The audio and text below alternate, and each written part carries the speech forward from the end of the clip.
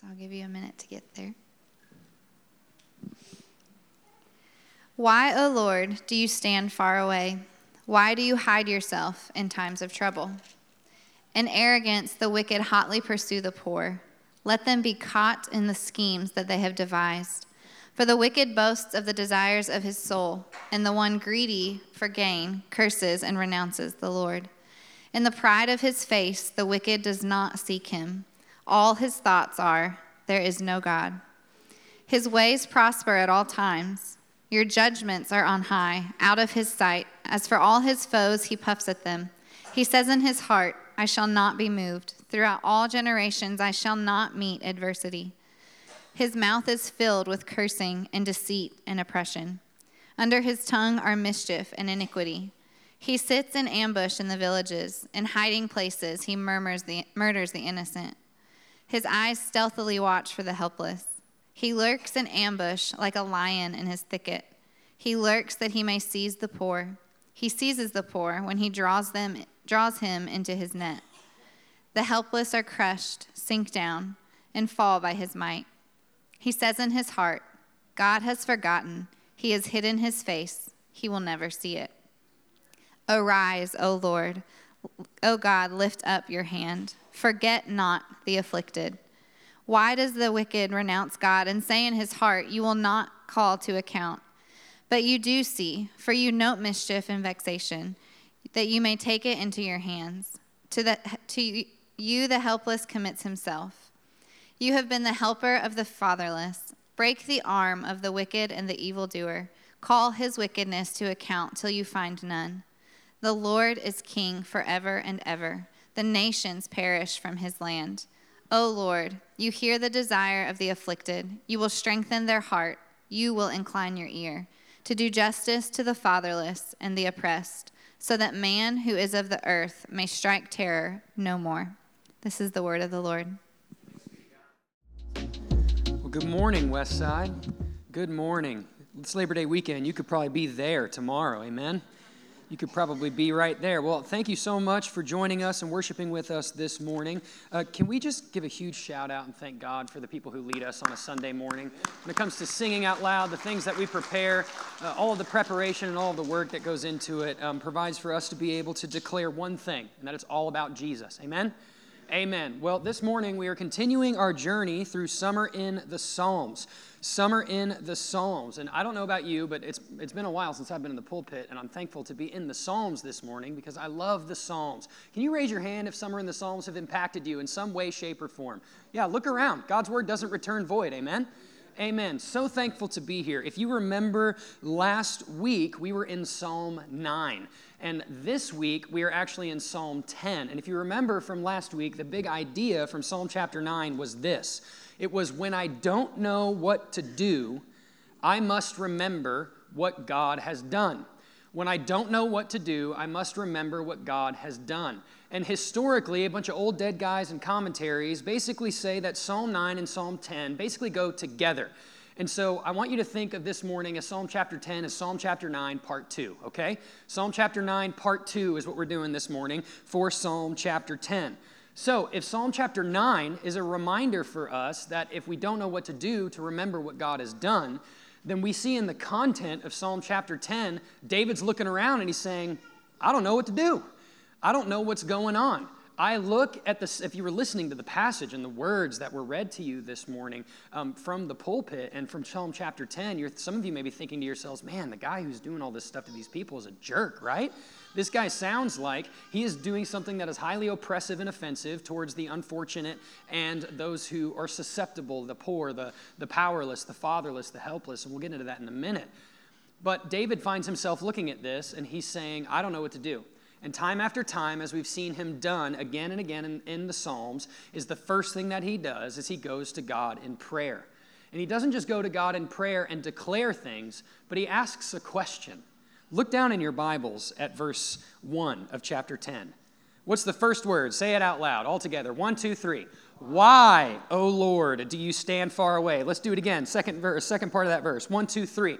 Why do you hide yourself in times of Trouble. I love that David begins the psalm this way. This is a picture of my wife and I. We have 3 kids. They're 4, 2, and 3 months old, going on 4 months old. And this is Jessie Ray. She is the coolest 4-year-old you'll ever meet in your entire life, okay? And you can tell by the hat and glasses. She hijacks those from me when I come home from work because I dress like I'm 12, and that's what I wear. But Jessie, for many of you guys that know and have kids, she's 4. She'll be 5 soon, and that's the age and the time frame where the toddler starts asking the question, why? They start asking why about every single thing, and Jessie is in this phase right now, and it is hilarious. It's also really irritating, and we can also pull the trigger way too fast, because I said so, and a lot of times that has its place, and it's a good place, but we're trying to teach our daughter to think for herself and to answer these questions, why? But it's really funny the way that she goes about asking, like, you need to apologize for hitting your brother. Why? You need to eat before we launch into the day. Why? Because you're a tornado of energy, and if you don't eat, you don't have enough energy to destroy the house today. One of my favorite things that she's done recently is this. My wife texted me and said, Jessie's in her why phase, you remember? And I said, yeah. She said, you would not believe what she just did, and she sent me quotes. And Kayla's just in the other room, and she hears Jessie in the other room, and Jessie says, Alexa, why? No content, no explanation, no nothing. That's hilarious. And I love this idea of why. Like a lot of us as believers, we think we outgrow why. It's something we should never outgrow. We should never outgrow the idea of asking ourselves and maybe asking God why.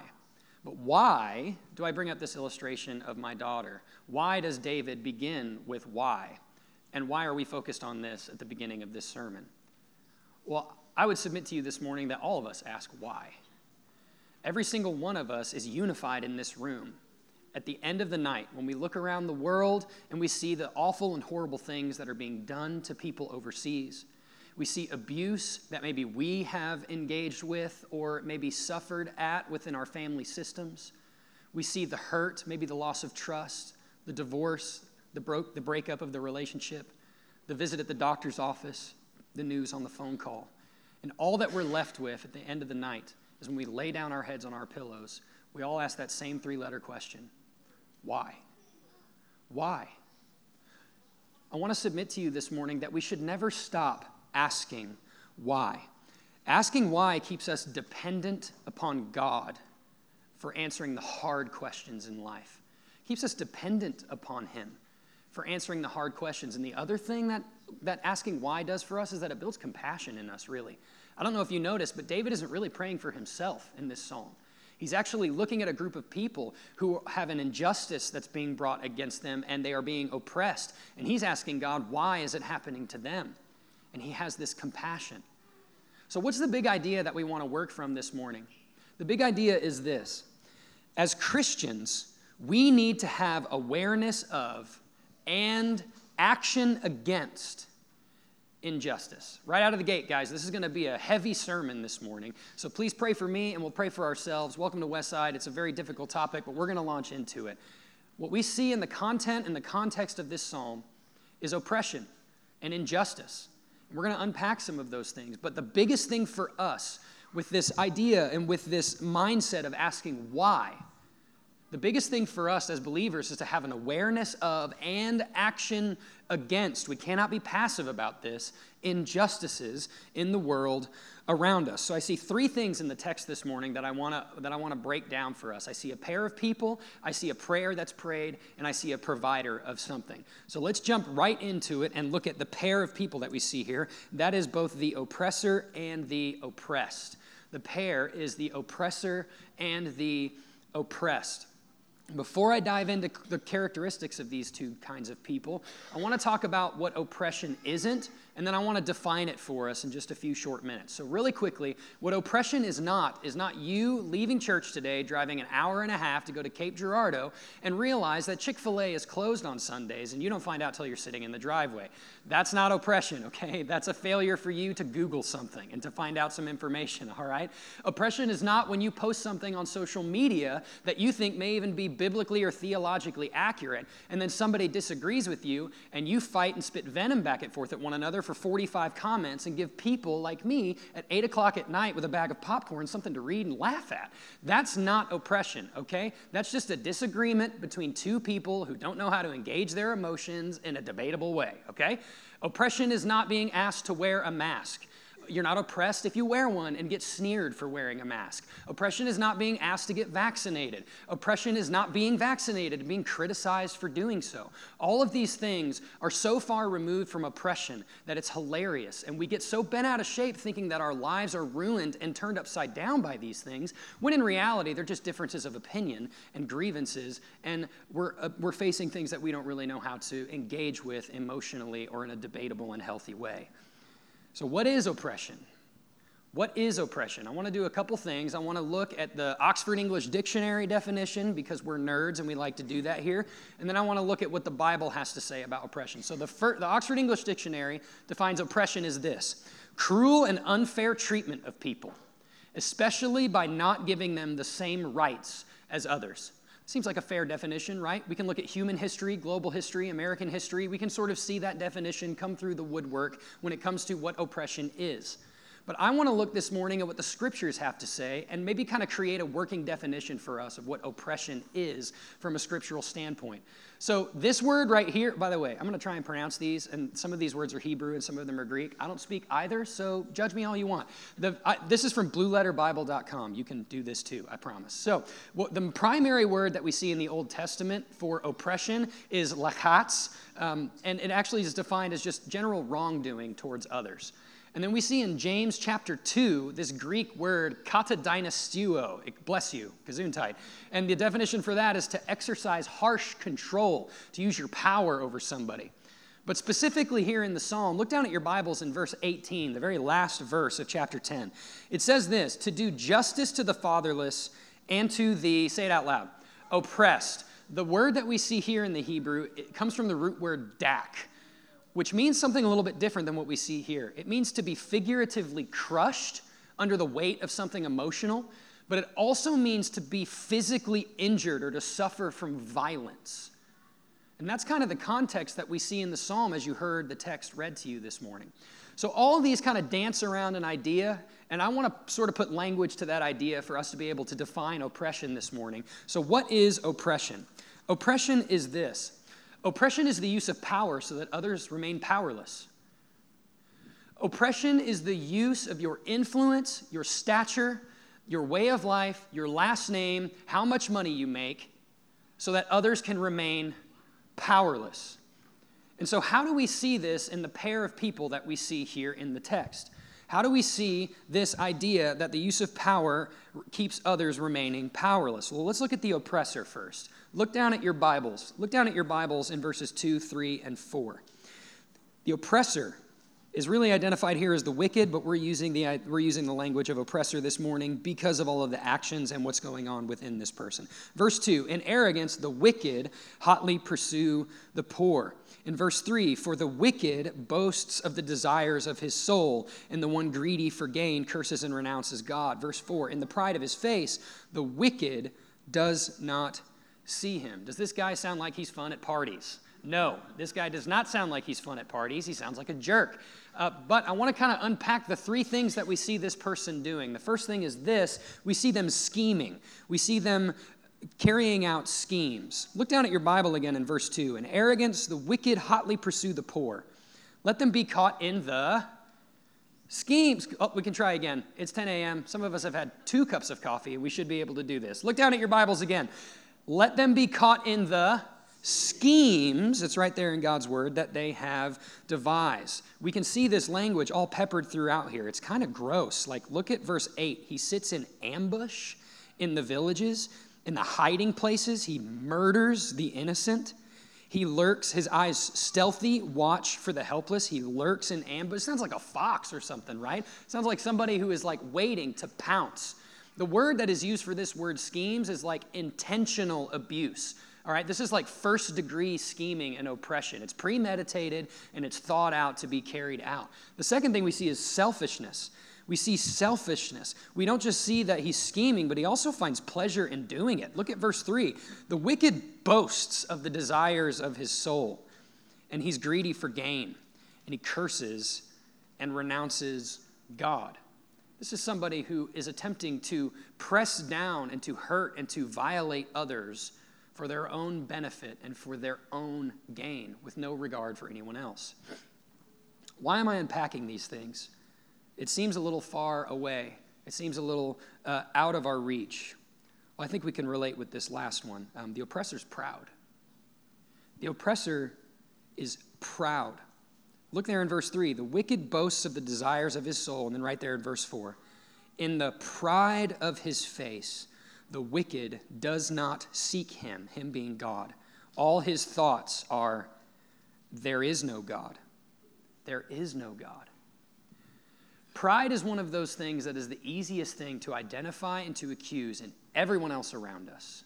But the moment that it is identified within ourselves, we shut it down and do not accept it. Can I submit to you this morning that that's pride? That's exactly what pride is. Maybe when somebody comes along in your life and corrects or tells you something, hey, I think you could probably maybe rework this and maybe go about this a little bit different way, and you get defensive and you get angry. That's pride. Use some business language if you're at work and the boss says, well, let's circle back around to that, and you get upset and frustrated. That's pride. That's pride. Listen to what Charles Spurgeon has to say about pride and specifically the oppressor here in this text. He says, see the effect of pride. It kept the man from seeking God. It's hard to pray with a stiff neck and an unbending knee. God is not in all his thoughts. As it's written, this man thought much, but he had no thought for God. Amid the heaps of chaff, there was not a grain of wheat. The only place where God is not is in the thoughts of this wicked. This is a damning accusation, for where the God of heaven is not, the Lord of hell is raging and regaining. And if God is not in our thoughts, our shouts will bring us to perdition. What is Charles Spurgeon saying here? What is the text saying? What is the Bible telling us about pride? We say this all the time here at Westside. Pride is just placing yourself in the prominent position. Pride is putting yourself on the throne of God. It's no different than what we saw in the original story, that God originally created everything good and he blessed everything. And the one restriction in light of all of the permissions that God gave our first parents, Adam and Eve, they chose to disobey and rather than worship God, go around him and pridefully try to be God. And I wonder if pride could really be at the center of all of this that we see in the text this morning. Because pride is the source of oppression is pride. I think the problem that we see here in the text is not just oppression, it's the source and the root of it, and it's pride. And a lot of us in this room this morning may be looking at the text and saying, that person sounds awful and they're not fun at parties, but in reality, we can actually look within ourselves and say, I am that person.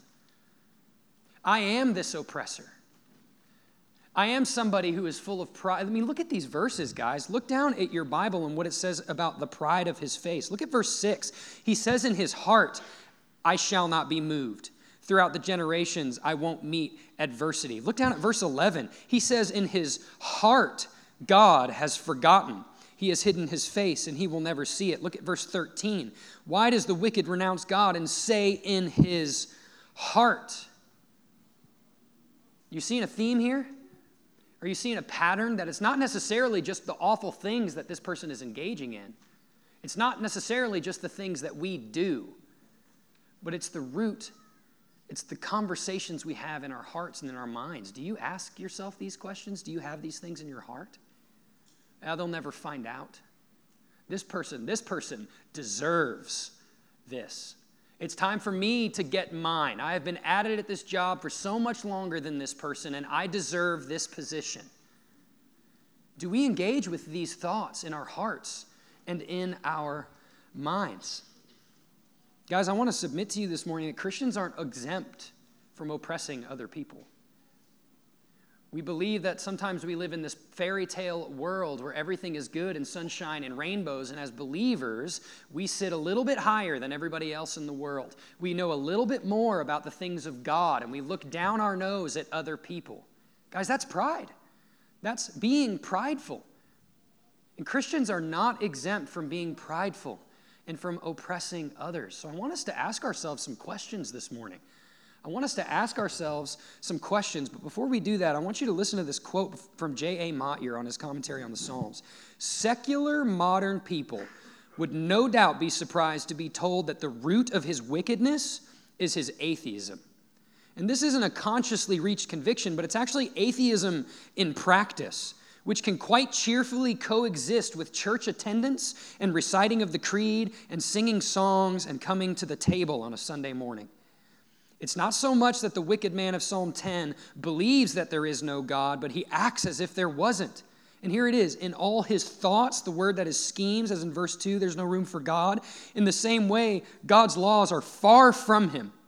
He both distances himself from God's rules and presumes himself immune from their penalties. Do we view ourselves immune? Do we view ourselves exempt from pride and looking down our noses at other people? So I want us to ask ourselves these questions. What is this letter here in yellow? Everybody at the same time. What's this one? What's this one? Do I say these things in my heart? How do I identify with the oppressor in this psalm?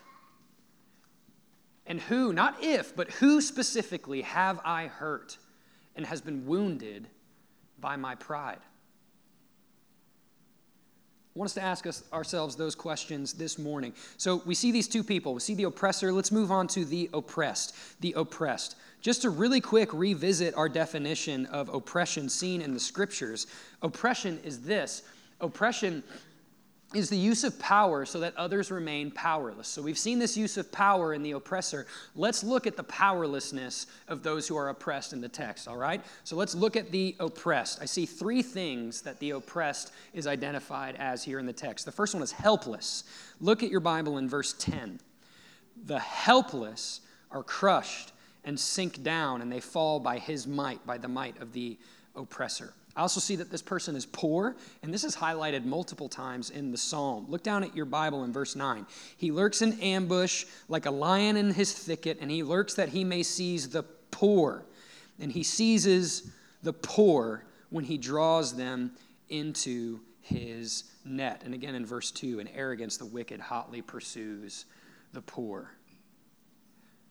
What do these sound like? These sound like characteristics and traits of someone who has no way of defending themselves, of people who are at the bottom of their rope and there's no knot to stand on, of people who have been abused and ridiculed, or maybe even a position where they are just susceptible to harm and to violence and to the oppression of others. I love this last one, fatherlessness. Look down at your Bible in verse 14 and 18. This is mentioned twice as well. In verse 14, you do see, drop down to that last line, you have been the helper of the fatherless. And then verse 18, to do justice to the fatherless and to the oppressed. I came across something interesting this week, and I'd heard it before, but I'd forgotten all about it. In Jewish culture, the man of the house, the dad, the husband, was sort of the anchor for the home. Not just like spiritually or mentally, but also physically and provisionally. If you, as the man of the house, something happened to you, your wife, your kids, and everybody within your family unit and family system was likely going to be worthless to society and also maybe outcast and looked down upon. So look at these: helpless, poor, fatherless. What does this tell us about the condition of the world? What does the oppressor and the oppressed tell us? What does oppression tell us? Well, oppression just reveals the condition of humanity. Oppression reveals the condition of humanity. Think about the oppressor, a heart so proud and high and lofty that what is required and needed is a dying to self and submission to the authority and the work of Jesus Christ. The oppressor, helpless, poor, and fatherless, sort of like us, as Ephesians 2, when Paul writes to the church in Ephesus, that we were dead in our trespasses and sins. We could do nothing for ourselves, but God, because of his grace and his mercy, made us alive together with Christ and saved us by his grace. Oppression reveals the original condition of the human heart. It reveals what is wrong with humanity, and it reveals that something needs to be done. So what can we do about this? Where do you and I come in? We can ask God why. We can be honest. We can depend on God for answers to hard questions. We can be compassionate towards others. We can acknowledge the pride in ourselves and our need and helplessness. So where do we do with this? What's our action? Well, as Christians, we have a responsibility to be a voice. Everybody say voice. Voice for the oppressed and against the oppressor. As believers, we have a responsibility, a duty to be a voice for the oppressed, for those who are poor and helpless and oppressed and fatherless, and not stop there. We cannot be passive about oppression. So it's a voice for the oppressed and against the oppressor. So how do we do that? That brings us to our second point of what we see, a prayer. We see the prayer for justice. The prayer for justice. Look down at your Bible right there in verse 2. In arrogance, the wicked hotly pursue the poor. And here's some prayer language. Let them be caught in the schemes that they have devised. Arise, O Lord, in verse 12. Lift up your hand. In verse 15, break the arm of the wicked and the evildoer. Call his wickedness to account until you find none more, until you find no more wickedness in him. This is a picture of a woman. This is a picture of a woman named Nadia Murad. In 2014, ISIS attacked an Iraqi village of a culture called Yazidis. Can you guys say that? Yazidis? I don't know how to pronounce that, but Yazidis. And she was actually captured by a member of ISIS, and it's Family Sunday, so read between the lines. She was abused and violated on a daily basis, every single day. Now, about 4 years later, she escaped from that lifestyle, and she became a humanitarian and someone who fought for women's rights and human rights. And she met this man, Dr. Denis Mukwege, who is nicknamed Dr. Miracle. And the two of them in 2018, they won a Nobel Peace Prize together. Dr. Mukwege is actually a surgeon who actually has done repair and reconstructive surgery and repairing surgery on women's bodies who have been violated and have been hurt on a repeated basis. And he's a Christian. And he's quoted with saying this after receiving the Nobel Peace Prize with Nadia Murad. He said this, "As long as our faith is defined by theory and not connected with practical realities, we shall not be able to fulfill the mission entrusted to us by Christ. If we are Christ's, we have no choice but to be alongside the weak, the wounded, the refugees, and the men and women suffering discrimination, violence, and abuse." Why am I telling you this story? It's a great story about someone who was abused and a hero who came along and made their life better for thousands of people. Well, Dr. Mukwege did what he was equipped to do. Dr. Mukwege was equipped as a doctor and as a surgeon to enter into brokenness and pain and destruction and repair and make things better. Now, I know this room isn't full of PhDs and people who can handle a scalpel and sutures and all of that stuff, but we are equipped to do something as believers. We have something that we can do and enter into and engage with brokenness around us, and that is prayer. That is prayer for justice. There are a couple kinds of prayers throughout the Psalms. There's thanksgiving, there's adoration, there's lament and petition. We've heard about lament quite a few times already, and petition is what some of the prayers that we see in this psalm really are. Petition is just asking God to grant us something, whether it's for ourselves or someone else. And petition is the kind of prayer that we're all really familiar with, because a lot of times we sit down and we just go through our laundry list of things that we want God to do for us. But what I love about David's petition is that he's praying for someone else, right? He's praying for something that's going on outside of himself. So if the thing that we can do is pray, if we have a responsibility to be a voice for the oppressed and against the oppressor, what should we pray? What are the things that we should pray? The first is this. We ask God to remember the oppressed. We see David doing this right here in verse 2. In arrogance, the wicked hotly pursue verse 12. Arise, O Lord, O God, lift up your hand. And here it is. Forget not the afflicted. Do not forget them. Now, is God a forgetful God? Everybody said, no. God is not a forgetful God. God's word says that before you were born and formed in your mother's womb, he knew you. And every single hair on the head of every single person in this room, whether you don't have hair or whether you do, is numbered. God loves you and cares intimately for every single person in humanity, past, present, and future. God does not forget. But David feels compelled to ask God why, and then to ask God to remember. Ask God to remember those who are oppressed. He puts his hope in God.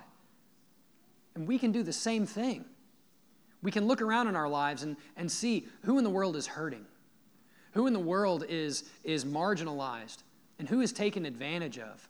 It is okay to ask God, why is this happening to them? And it is okay to say, God, it seems like you've forgotten them. And I know you haven't, but please remember them. Remember them in their affliction. The second thing that I see that we can pray for is this, not just to remember the oppressed, but justice for the oppressor. Justice for the oppressor. Look at verse 13. Why does the wicked renounce God and say in his heart, you will not call to account? Here it is. But you do see. You note mischief and vexation that you may take it into your own hands. And then here in verse 15, we see some strong language. Break the arm of the wicked and the evildoer. Language that essentially means remove power from them or even remove them from the earth. Call his wickedness to account until you find wickedness no more. And then the last part of verse 18. So that the man who is of the earth, the oppressor, may strike terror no more. We don't just pray for those who are hurting, but we pray against the actions and the root heart of pride in those who are oppressive. We pray against those things as Christians. So as Christians, if we have a responsibility to be a voice for the oppressed and against the oppressor, that means that we have an opportunity now. It's not a future opportunity. It's an opportunity right now, this afternoon when you get in your vehicles, tonight when you sit down with your kids and with your families or your husband or your wife. You remember and you think and then you speak out loud and pray and ask God to remember those people and to deliver them from their oppression and against the oppressor. So I got a couple questions that you can ask yourselves, that we can all ask ourselves right now. Does my heart break for those who are broken? Guys, we live our lives in a culture and in a time where the furthest that we can see is about this far.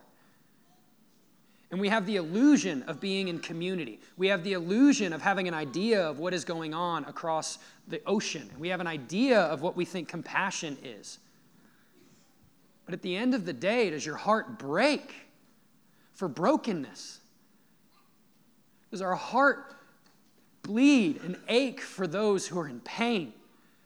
For those who cannot seem to escape the diagnosis from the doctor, from those who cannot seem to escape oppression in other countries and fall off of aircraft because they're trying to get out of a place of deep oppression. Does it break us? Secondly, do I pray for them? Do I lift my voice? Do I cry out to God and ask Him to remember them and to deliver them? Do I ask myself these questions? Dr. Martin Luther King Jr., when he was in the Birmingham jail, wrote a letter, and this is an excerpt from his letter in terms of the urgency that it takes, not just to pray, but also to seek action against injustices. Listen to these words. He said, I had hoped that the moderate man would see this. Perhaps I was too optimistic. Perhaps I expected too much. I suppose I should have realized that few members of those oppressors can understand the deep groans and passionate yearnings of those that they oppress. And still, fewer have the vision to see that injustice must be rooted out by strong, persistent, and determined action. Action. For many of us in this room, the action that we take is prayer. But where's our hope for justice? Where is our hope for the oppressed in the world? That brings us to our third point. We see the provider of justice, the one who will bring out strong, persistent, and determined action. Look at your Bible in verse 13. Verse 13, it says, why, again, does the wicked renounce God and say in his heart, you will not call to account? Verse 14, I want you to circle these two words, but you. But you. Circle those in your Bible and then underline as much as you can without blotting out the text. Do see. But you do see. This is God. This is talking about God's characteristics and what he's thinking about and that he's not absent. David is encouraging himself in this prayer and reminding himself, God, but you do see. You note mischief and vexation that you may take it into your hands. To you, the helpless man commits himself. You have been the helper of the fatherless. Break the arm of the wicked and the evildoer and call his wickedness to account. And in verse 16, the Lord is king forever and ever. The nations, those nations that do not believe in him or reject in him, perish from his land. O Lord, you hear the desire of the afflicted. You will strengthen their heart. You will incline your ear to do justice to the fatherless and to the oppressed, so that the man who is of the earth will strike terror no more. This is good news in a broken and hurting world full of darkness. Amen? This is a good God who says, I know it seems like I'm not present. I know it seems like that I'm not here, but I am. And at the end of the day, when judgment comes, nobody gets away with anything. Nobody gets away with their selfish ways and thinking these things in their hearts that they'll never find out, or these people deserve this, or I'm taking this from them because I deserve it. How does God bring about this kind of justice? Because when we talk about justice, like, who gets to define that, right? Like, is it a congressman? Is it a senator? Is it someone you write a letter to? Is it you on social media? Is it what we hear on television or on the radio? Is it people who pick it? I mean, what is it? Who gets to define justice? And not just that, like, who carries it out? Who is able to carry out such a heavy thing as justice and bringing rightness back into the world? Well, I want to jump back to verse 7 and verse 8 of Psalm chapter 9. You may need to turn back a page in your Bible. Since this is part 2 of Psalm chapter 9, I want to revisit Psalm chapter 9, verse 7 and 8. Look at these words talking about God's righteousness and his justice. But the Lord sits enthroned forever. He has established his throne for justice. And he judges the world with righteousness. He judges the peoples with uprightness. I think a lot of us have, in 2021 and in Western American culture, and just speaking English, rather, like we sort of separate these two ideas of justice and righteousness. We think justice is just somebody being, punished for their wrongs, and righteousness is someone who's good all the time and never does anything wrong. But people in Jewish culture and Jewish history would have seen these two words as a joint characteristic and trait of God. They would have seen it as a joint characteristic and trait of God. And I'm just going to blast through two things really quick for the nerds who care. It revolves around the law and the covenant. They saw justice in the law. The law was just right living with the ways that God instructed the people to live. And when that was broken, they had to be brought to justice, to be brought back to the goodness of the law. Romans chapter 3 says that the purpose of the law serves to close everybody's mouth in this room, that we're not good enough, that we can't uphold it or fulfill it. So we can't be just by our own nature, so we can't define justice. But then the other thing that they would have seen is God's righteousness came through the covenant. We see law with justice and then the covenant with righteousness. And the covenant would have been seen as just right standing in the future promise that God gave to his people. But since we break our justice and we break God's law, we can no longer stand in the future promise of God's covenant. So we can keep neither of these. So the source of justice and the source of righteousness cannot come from us. Those are traits and characteristics of God himself. And they are unified because God is fully righteous and God is fully just. The only one who is so holy and righteous he cannot even look at sin. And the only one who is so just that the law that he creates brings about perfection for humanity if it's kept. We also see it in Christ. We also see it in Jesus. We fail at both of these things, but God's the only judge. He's the only one that can provide both. He's the righteous judge. So what do? Where do we look for hope? Where do we look for justice and for righteousness when we look at the world around us and we see brokenness in our families and we ask why when our heads are on our pillows at night?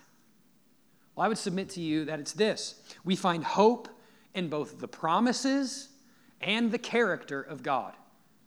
Just like in Psalm 9, we look back and we see what God has done.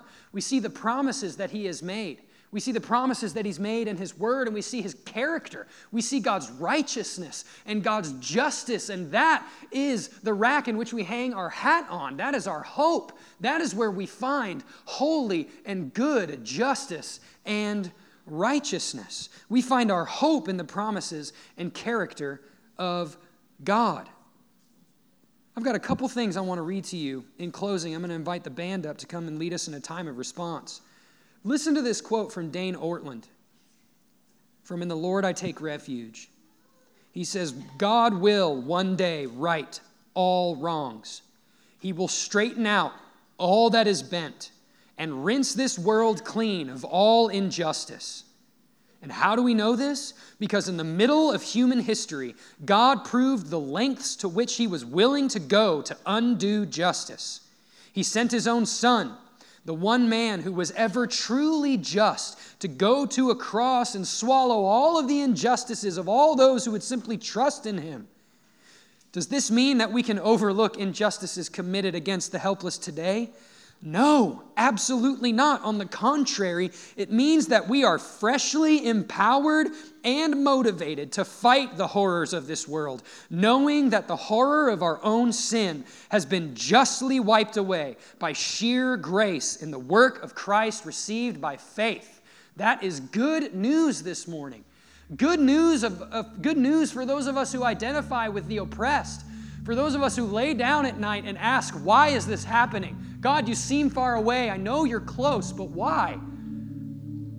For those of us who identify, as all of us should, with the oppressor, saying these things in our hearts, they'll never find out. They deserve this.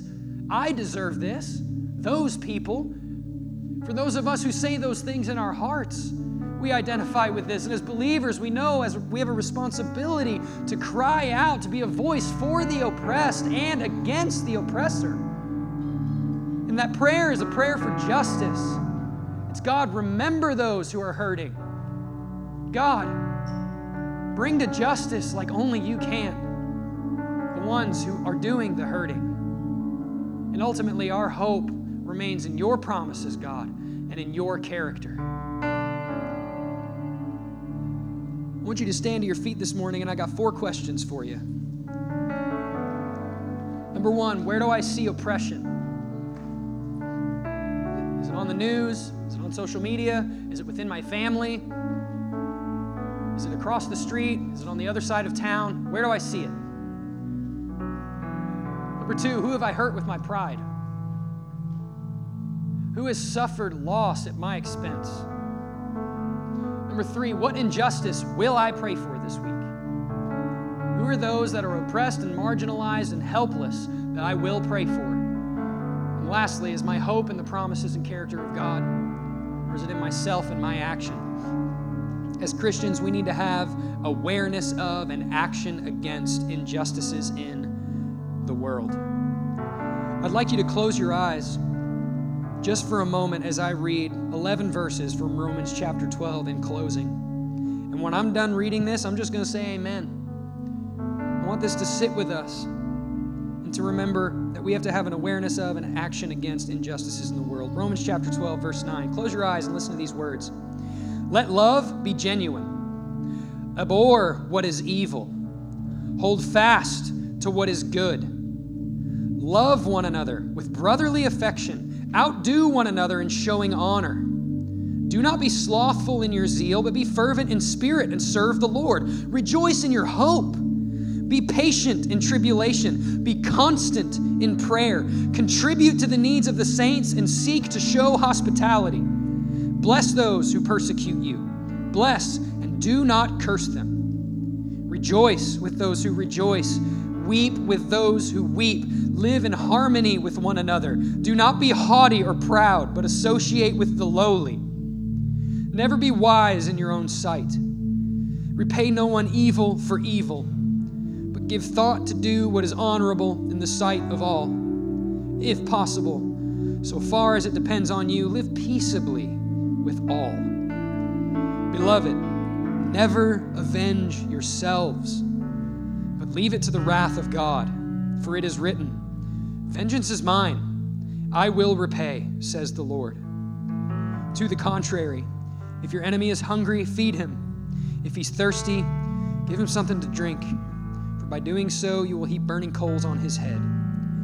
Do not be overcome by evil, but overcome evil with good. Amen? Amen. If you're a baptized follower of Jesus Christ, we would encourage you to come to the table as you feel led. Take the elements with you back to your seat, and we will take communion together. Let's respond in song.